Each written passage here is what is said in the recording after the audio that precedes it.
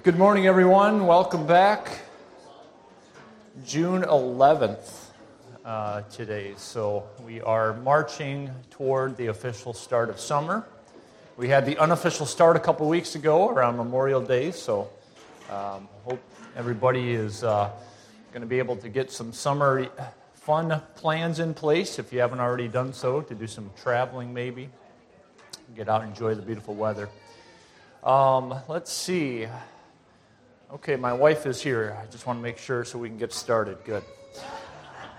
Last week she was not here, so I have to account and make sure she didn't leave again. So she was under the weather last week, so she had a good reason not to be here.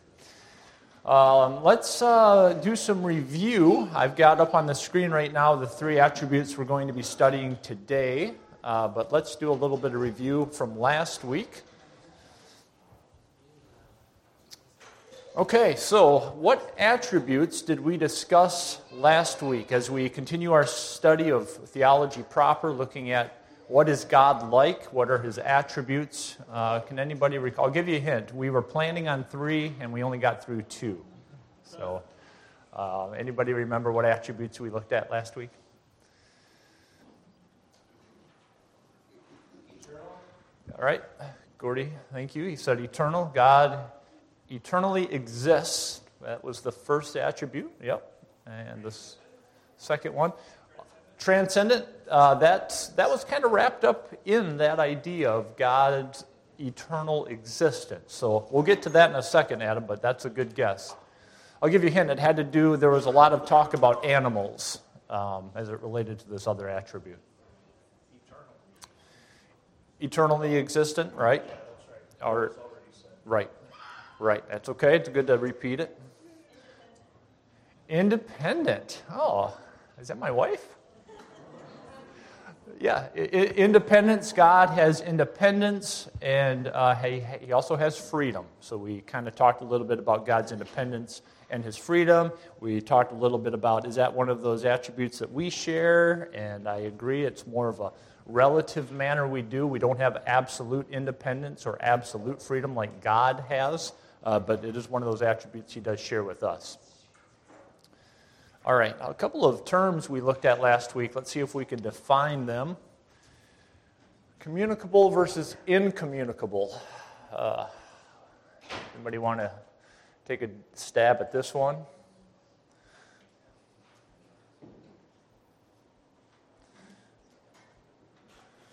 What does it mean if something is communicable or incommunicable? Yes, Kelly. Oh, I like that. Pass onable. Is it able to be passed on? Yes. So we're talking about God's attributes right now. Does he pass any of these attributes on to us? Do we as humans share some of these? That would be a communicable attribute. If he does not, and it's only his attribute, it's said to be incommunicable. And I think I mentioned within the last few weeks, you'll hear this term sometimes as it relates to diseases. Diseases can be communicable. They can be passed on from one person to another, unfortunately. So a lot of times that's in a negative connotation. Okay, another term we looked at last week is this term, this idea of aseity. Can anybody remember that term? The aseity, going back to God existing eternally.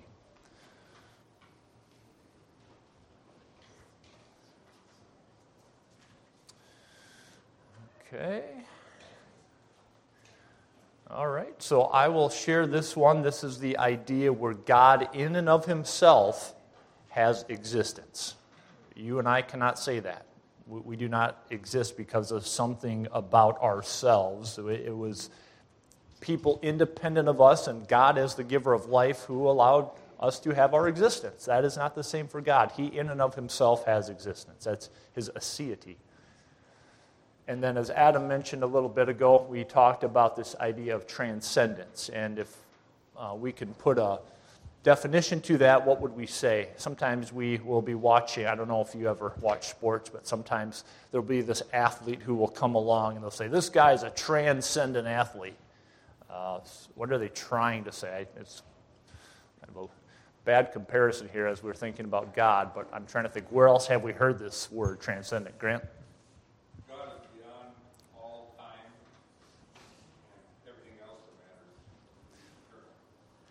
Right. He's above and beyond everything, and he doesn't have to deal with human limitations. So he is transcendent, and that is the idea there. So these are some good terms as we look at God and who he is and what he is like. Okay, so today we'll hop into, and I think I'm probably being aggressive with 3, but we'll see if we can do it. 3 attributes today, and we'll start off with this idea of God is knowable. And how do we define that? I think we can say he is partially and personally understood by humans. All right. So God has made himself, he has committed enough of himself to us to be able to be partially and hopefully for all of us in this room personally understood to some degree. So, as we do with each of these attributes, we ask the question, is this attribute communicable or incommunicable? So that's where we say, do we as humans also have this attribute? Are we knowable?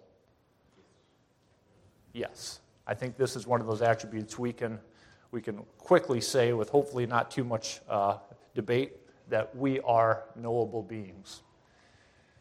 Okay, so when we say partial knowledge of God, what do we mean by that? If you take a look at 1 Corinthians 13:12, I'm going to just read that here quick. This is, of course, right in the chapter that's often referred to as the love chapter, as Paul makes the case here of the importance of love. He's talking about different gifts there in the church.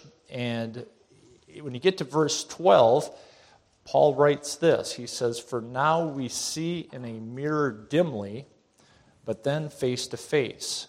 Now I know in part, then I shall know fully, even as I have been fully known."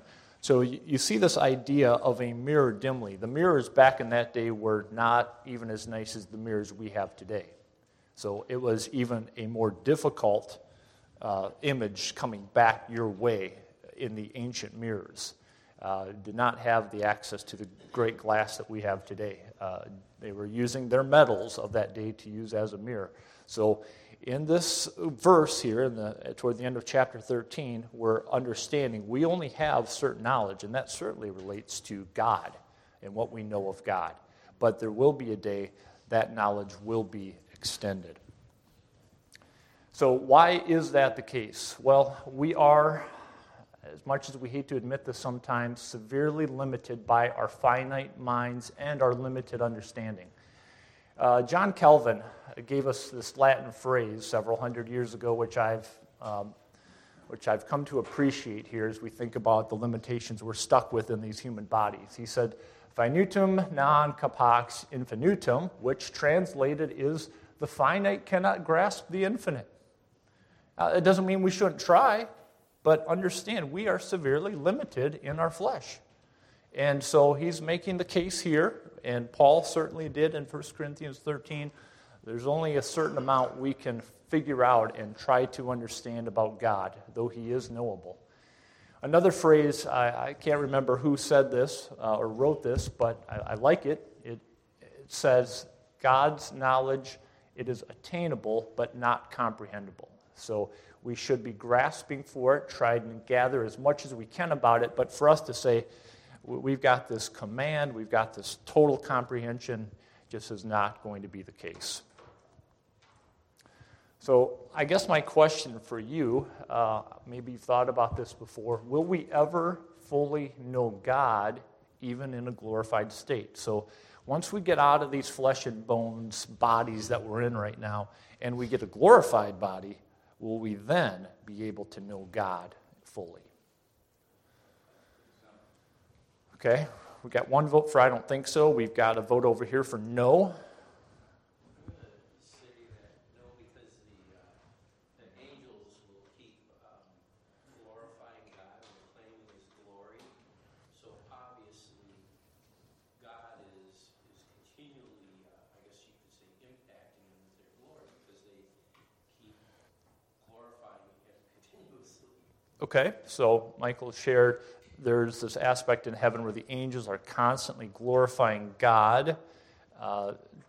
Really, bringing honor to God in a sense. And so I think what you're saying is there's this knowledge gap there because they're looking at him at a different level still in eternity. Awestruck. Okay, good. Grant?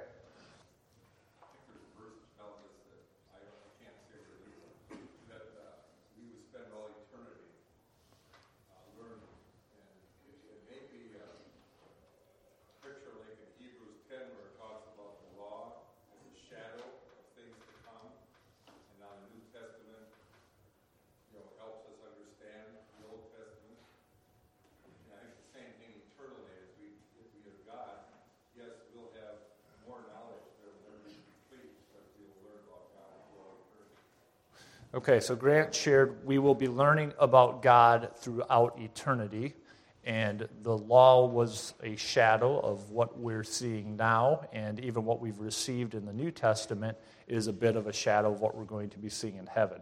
So I think that is what Grant was sharing. Okay, so I think we're making some good points here. Let me just add this here. R.C. Sproul, in his book, Everyone's a Theologian, says this: we can have an apprehensive, there's kind of that fearful aspect when you hear the word apprehensive, meaningful, and I'd like to throw in the word impactful, knowledge of God, but we can never, not even in heaven, have an exhaustive knowledge of Him.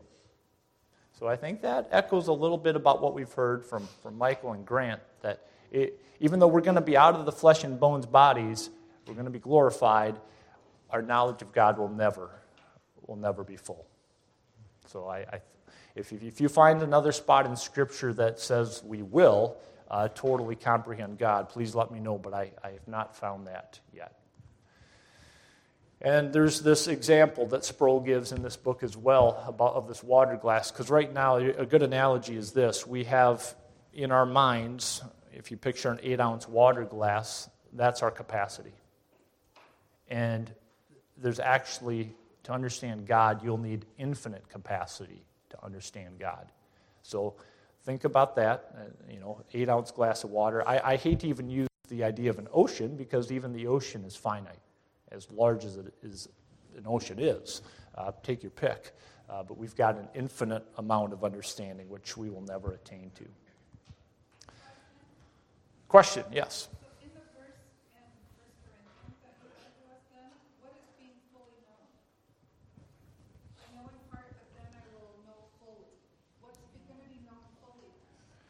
So what I've read about that, and I had the same question as I looked through that, would be the mysteries. So in the Old Testament, there are a lot of mysteries that were unveiled in the New Testament, and then there are still, as Grant referenced, some things in the New Testament we don't understand right now, but the veil will be removed from our eyes, from that understanding. So it's not a full knowledge of God, but there are some mysteries that will be unveiled. Yes, Grant.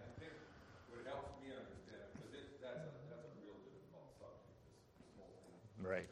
We should be in a perfect being, but even as the angels, we're still a created being. And we're in a perfect body, we're in a perfect environment, we're still a created being. We're still subservient to God. So that knowledge will continue to grow. Right. Because He's eternal. Right. Right. So Grant's making the clarification, we are created beings. We are always going to be able to continue to grow. God, on the other hand, different category than we are. So, yeah. So thank you, Christine. That's a good question, clarifying. Because if you read that, you might think, oh yeah, it looks like maybe we will fully know who God is. But the understanding is that these are mysteries, because there's a lot of things going on in 1 Corinthians 13, starting chapter 12, all the way going through verse 14 that we wrestle with. The theologians have been wrestling with. Gordy?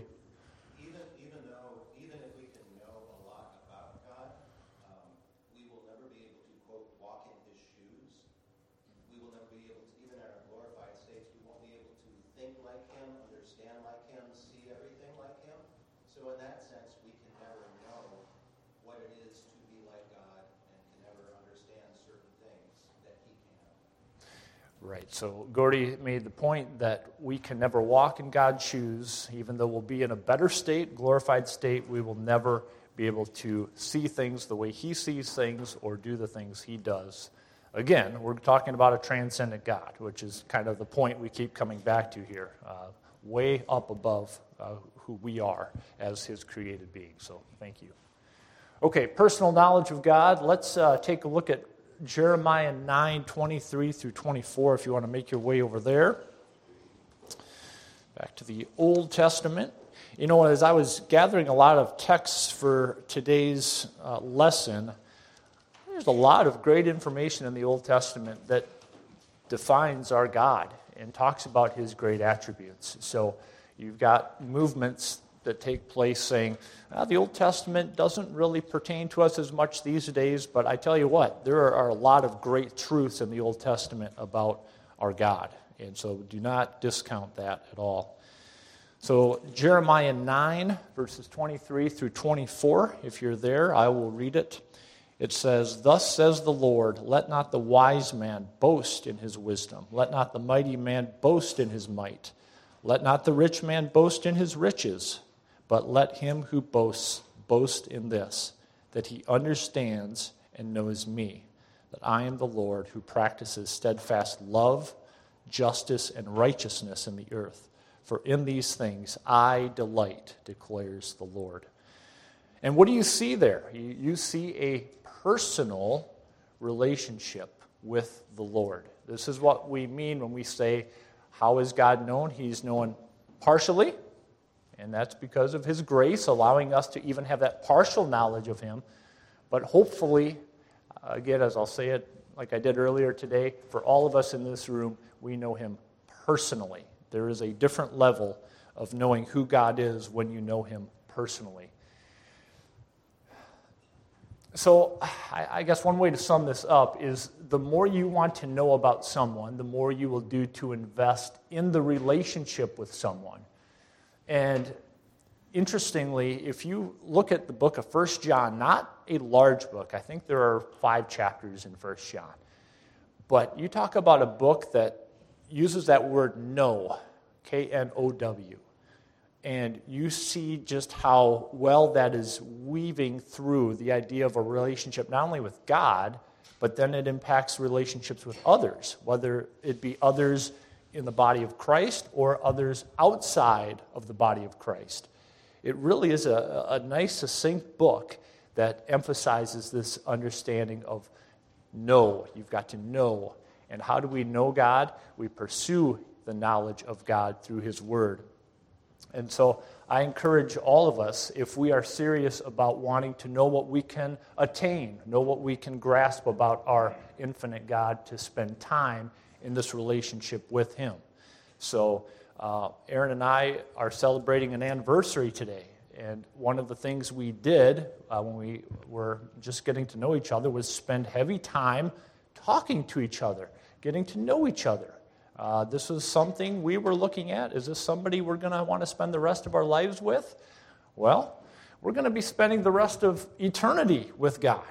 It behooves us now to get to know this God, so the time that we have here on this earth is going to be well invested to bringing him honor and glory, which I think is the purpose of our lives, to know him and to make him known. So may the Lord help us pursue the relationship with him. So what are the means of God's knowability? And we'll not get into the texts. We won't read them because these are texts we've looked at recently, but we know through our study in bibliology in the early weeks of this Theology 101 class that Psalm 19 talks about the heavens declaring. There is a general knowledge of God that is available to anybody who takes a look around. And that's given to us in Psalm 19. Romans 1:20 talks about what? It says it is clear. The things through creation have been made clear to people, not just those who are saved, but there is a general knowledge of God available through creation. So that echoes a bit of what Psalm 19 says. And then we've got God in his grace and goodness providing us with special revelation. And Pastor actually referred to one of these verses in a recent message. If you'll turn over to Hebrews 1 with me. I love this opening section of Hebrews. And if you know the book of Hebrews, you recognize there's a lot of focus on the supremacy of Jesus Christ, the excellence of Jesus Christ. And what you see at the very start of this book is God outlining how he has made himself known over the course of time. So if you look at verses 1 through 3 with me, Hebrews 1, it says, "Long ago, at many times and in many ways, God spoke to our fathers by the prophets. But in these last days, he has spoken to us by his Son, whom he appointed the heir of all things, through whom also he created the world. He," that is Jesus, "is the radiance of the glory of God and the exact imprint of his nature. And he upholds the universe by the word of his power. After making purification for sins, he sat down at the right hand of the majesty on high." And I guess what I want to focus on, really, as you look at the first couple of verses that talk about this progressive understanding of God, how he has revealed himself through the prophets, and now in more recent times through his Son. But in verse 3, it says, he is the radiance. You see this idea of this brightness of the glory of God, that when Moses came in contact with this, he was changed physically, and no doubt as a person, encountering God as he did. And it says the exact imprint of his nature. And what does that mean? Well, when you go back to Genesis and it talks about God creating man in his image, and then you talk about the ideal, the exact imprint of what that should look like, that would be Jesus Christ. So this perfect image of God bearer, who is also God and reflects the glory of God, that is how God then helps us understand him through the human, the God-man, Jesus Christ. And that's how he operated for 30-plus years there in the start of the millennium. And then as we looked at with our study in bibliology, we see that the rest of the canon would be completed. So we've got Old Testament scripture, we've got God's Son, and he testifies a couple of times in John 10. He says, "I and the Father are one." If you had any doubts, the connection between God the Father and God the Son. He says to the Jewish leaders, which this is another case, if you were to look at this passage, this statement almost led to the stoning of Jesus. So, they were ready to take up stones and fire away when he said this. This was blasphemy to the Jewish leaders of that day. And then a couple chapters later, John 14, he's talking to Philip, and he makes this statement: "Whoever has seen me has seen the Father." So we get a good understanding of who God the Father is because of the person of Jesus Christ. And as I mentioned, we've now got the Old Testament Scripture and the New Testament Scripture combined, the completed canon, for which we should be eternally grateful, as we can not only see what God did in the Old Testament as he revealed his character, his laws to those people, his chosen people, and then we get into the life and person of Jesus Christ outlined in the first four chapters of first four books of the New Testament, and then you get the rest of the New Testament, which flows out of the life of Christ in the work of the early church and the apostles, upon which Christ said the church would be built. Okay. Memorable highlights of special revelation. As we go through some of these attributes, you might remember we did this last week. Were there any moments in the Old Testament, maybe New Testament, you look back and you say, wow, that really was, even though we didn't highlight it here today specifically, this was God making himself known in a very special way. Were there any highlights you thought about from the Old or New Testament? Dan? When Mordecai and Haman were fighting back and forth, and Haman wanted to extinguish the Jewish nation, and God just chess game in real life. Okay, that's a good example. So Dan said in the book of Esther, you've got this conflict between Mordecai and Haman wanted to extinguish the Jewish nation, and here God shows up through Mordecai. Is that fair? Yeah, thanks. Grant? When Sennacherib defeated much of the outlying areas of Judah and the surrounding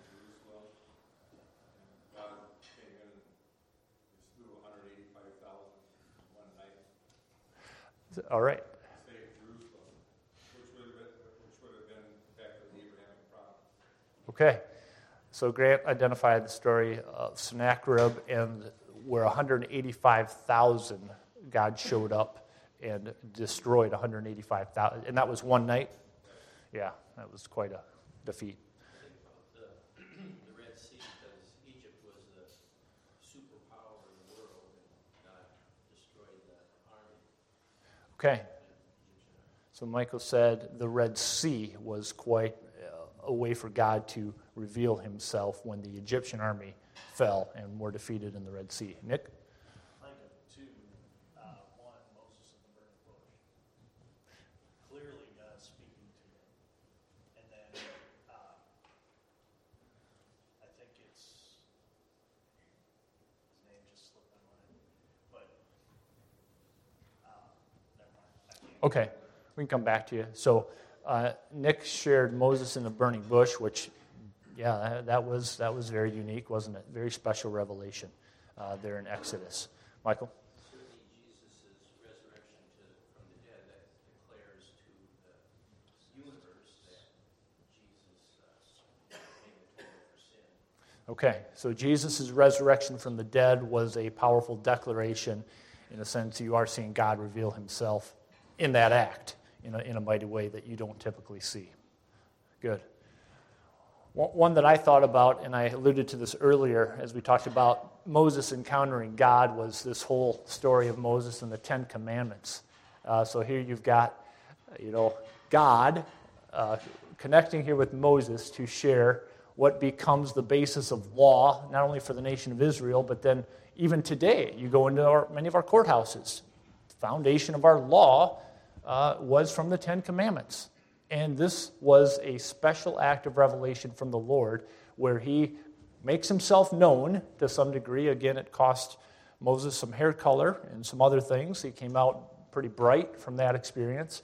But that was one highlight from the Old Testament. Okay, I know we're... This is my fear. These attributes are so rich, and we're kind of taking a broad overview, and I'm going to try to get 3 ready every Sunday, but we'll probably only get through 2. So here we are now going on to the next attribute. God is immutable or unchangeable. So let's take a look at that with the remaining time we have left. So how would we define this? Well, in our book, Wayne Grudem says that God remains the same he lays out four areas where God remains the same in his attributes, in his being, in his promises, and in his purposes.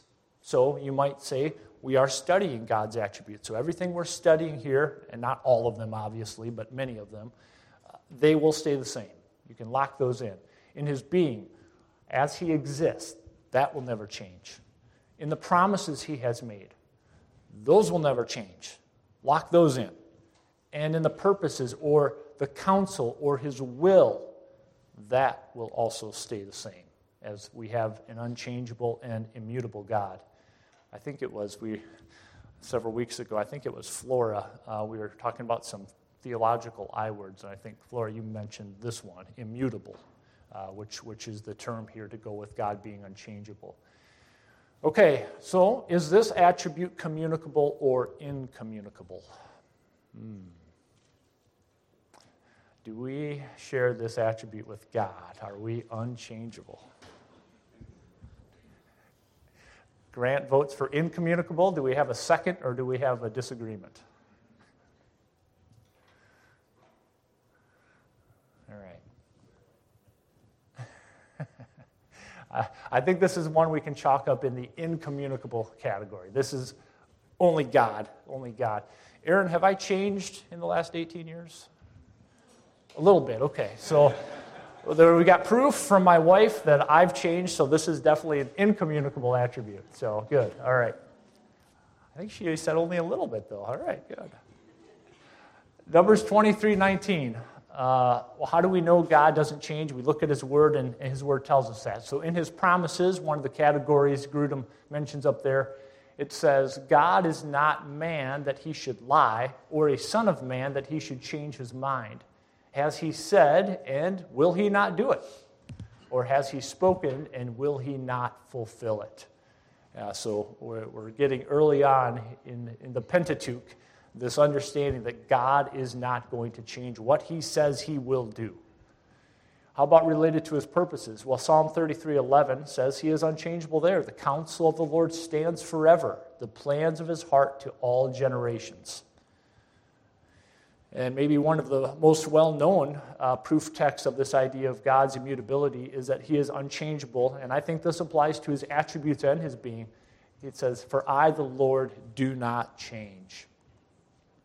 All right, so with the time left here, I know I want to be done about 10 after and leave some time for your thoughts and testimonies here, but maybe you had this thought. But didn't God change his mind? And the Bible, in some of the translations, they use the word repent on certain occasions. All right, so what were these occasions where we look back and we say, wait, God, didn't you change what you were doing or said you were going to do? Can you remember any of those, Grant? Well, I think God is unchangeable in the ways that the Bible tells us it's unchangeable. But, for instance, with Noah, God repented God that he created man. He was going to destroy everything in this earth.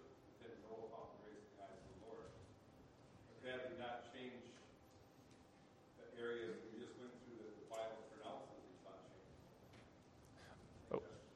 Okay, so Grant's looking back at the example of Noah, and there was a general statement by God there in Genesis 6 that he repented about creating mankind, but Noah did find grace in the eyes of the Lord. So that is certainly one of the stories that sometimes we look back and say, but it says God repented. He had this change of mind. And again, there is language that is in the Bible, and the way it's written is for us to understand it a certain way. So we'll unpack that a little bit more. Israel sinned, and God proposed to Moses that he was going to wipe out the nation and raise up a nation with Moses. And Moses prayed to God and said, this is going to be a reproach upon your name if you brought Israel out to the wilderness and then wiped them all out. And Moses prayed, and then God did otherwise. Okay, good example of Moses. God was on the verge, as he was on the verge many times in the Old Testament, of bringing serious punishment and destruction to his people if they didn't get their act together. And Moses prayed, and that seemed to have shifted God's plan for them. Yes? Lot. Okay, so the story of Lot. So there was destruction. So God said, but there's Lot. And didn't find too many more righteous folks besides Lot, did he, in Sodom and Gomorrah? Wayne? We see the immutability of God here, or the unchangingness of God, when we look at his character, as his character is judging what man is doing.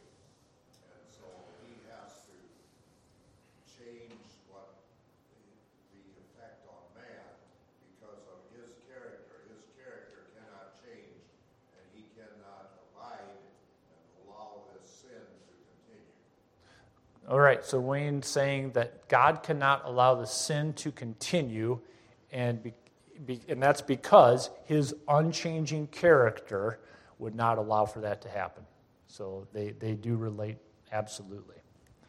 So a couple of the examples here that I thought about with God changing his mind, and this was mentioned already, but the story of, we won't take time to read it, but it is an interesting chapter where you've got the sons of man coming down to the daughters of earth, and then God is saying, I repent that I created mankind, I'm going to destroy them.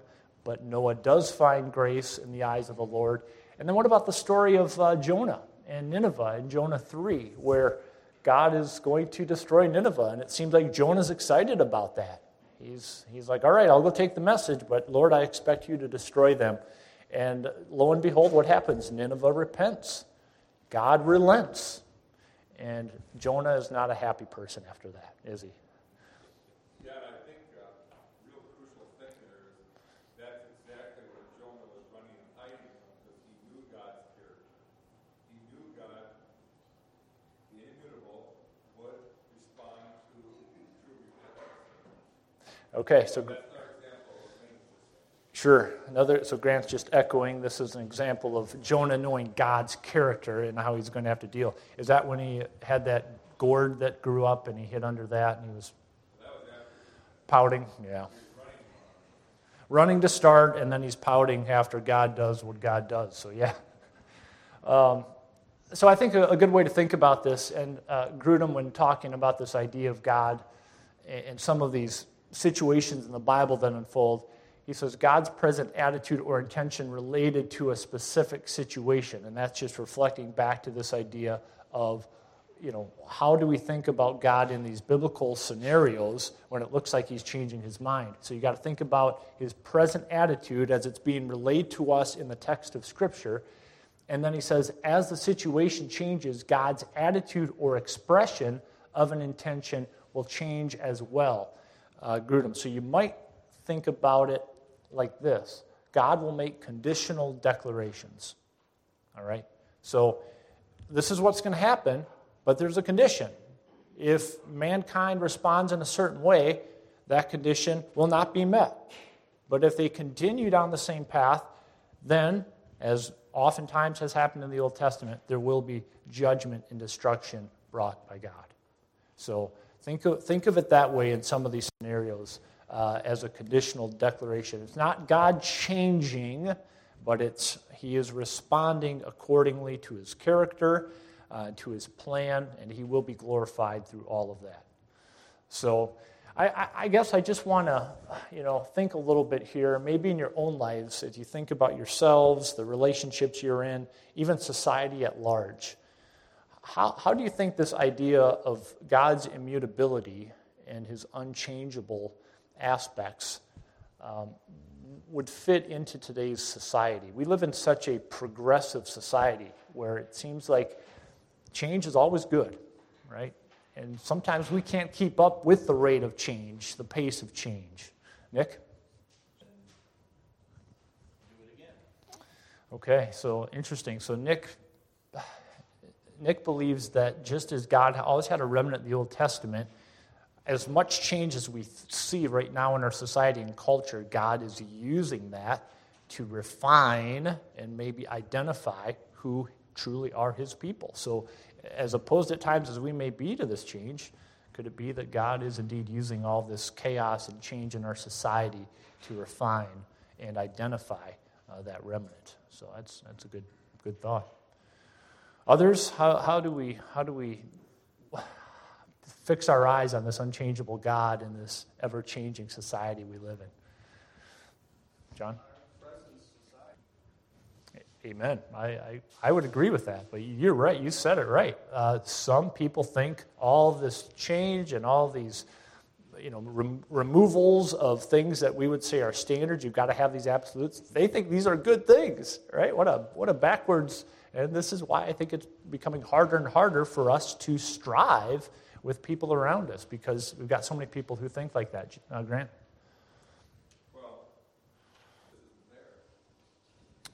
Yeah, so Grant said that we are going to be seeing a society that gets worse and worse. That is promised in the Bible. That should not surprise us.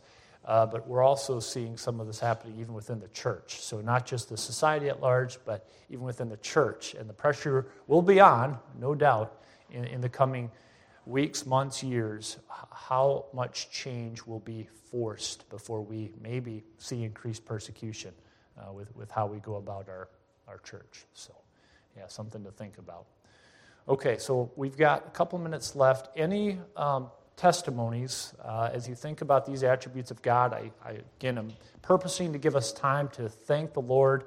Let the redeemed of the Lord say so as it relates to God's knowability or God's immutability, especially in this world we live in today. Gordy? Good point. So Gordy said that it is an amazing characteristic of God that he so appreciates, desires this idea of a relationship with us, that within his sovereign plan, he has chosen to work within some of the decisions that mankind has made. And again, he as God does not have to do that. He does not even have to make himself known partially to us. We could be grasping at straws. This could be a very impersonal relationship, right? But he, in his love and kindness, has chosen to do otherwise. And he is a relational and loving God because of that. Thank you. Anyone else? Christine? Amen. Christine, that's well said. That's a great way, I think, to close out today. And she shared that because of God's immutable characteristics, his attributes, we have lives that can be tossed to and fro in this world, and it brings hope and confidence. And I'm glad you said anchor, because I kept thinking about some hymns as we were preparing for this. We have an anchor that keeps the soul steadfast and sure while the billows roll. So, yeah, thank you. Great way to close, and let's have a word of prayers. It's time to end. Heavenly Father, we thank you for this time together, and we acknowledge we live in a crazy and chaotic world, and I think everybody in this room can attest to that.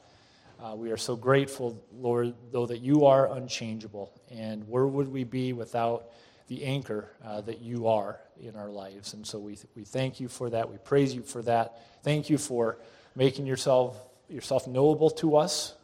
It was not something you had to do, but the fact that we can even gain some understanding in this lifetime, and even in a personal relationship with you, what a blessing and what a joy, what an honor that is. And so our prayer is that we know you more each day, and that we make you known to those around us because of who you are and what you've done. And we ask your blessing on the service to follow. In Jesus' name, amen.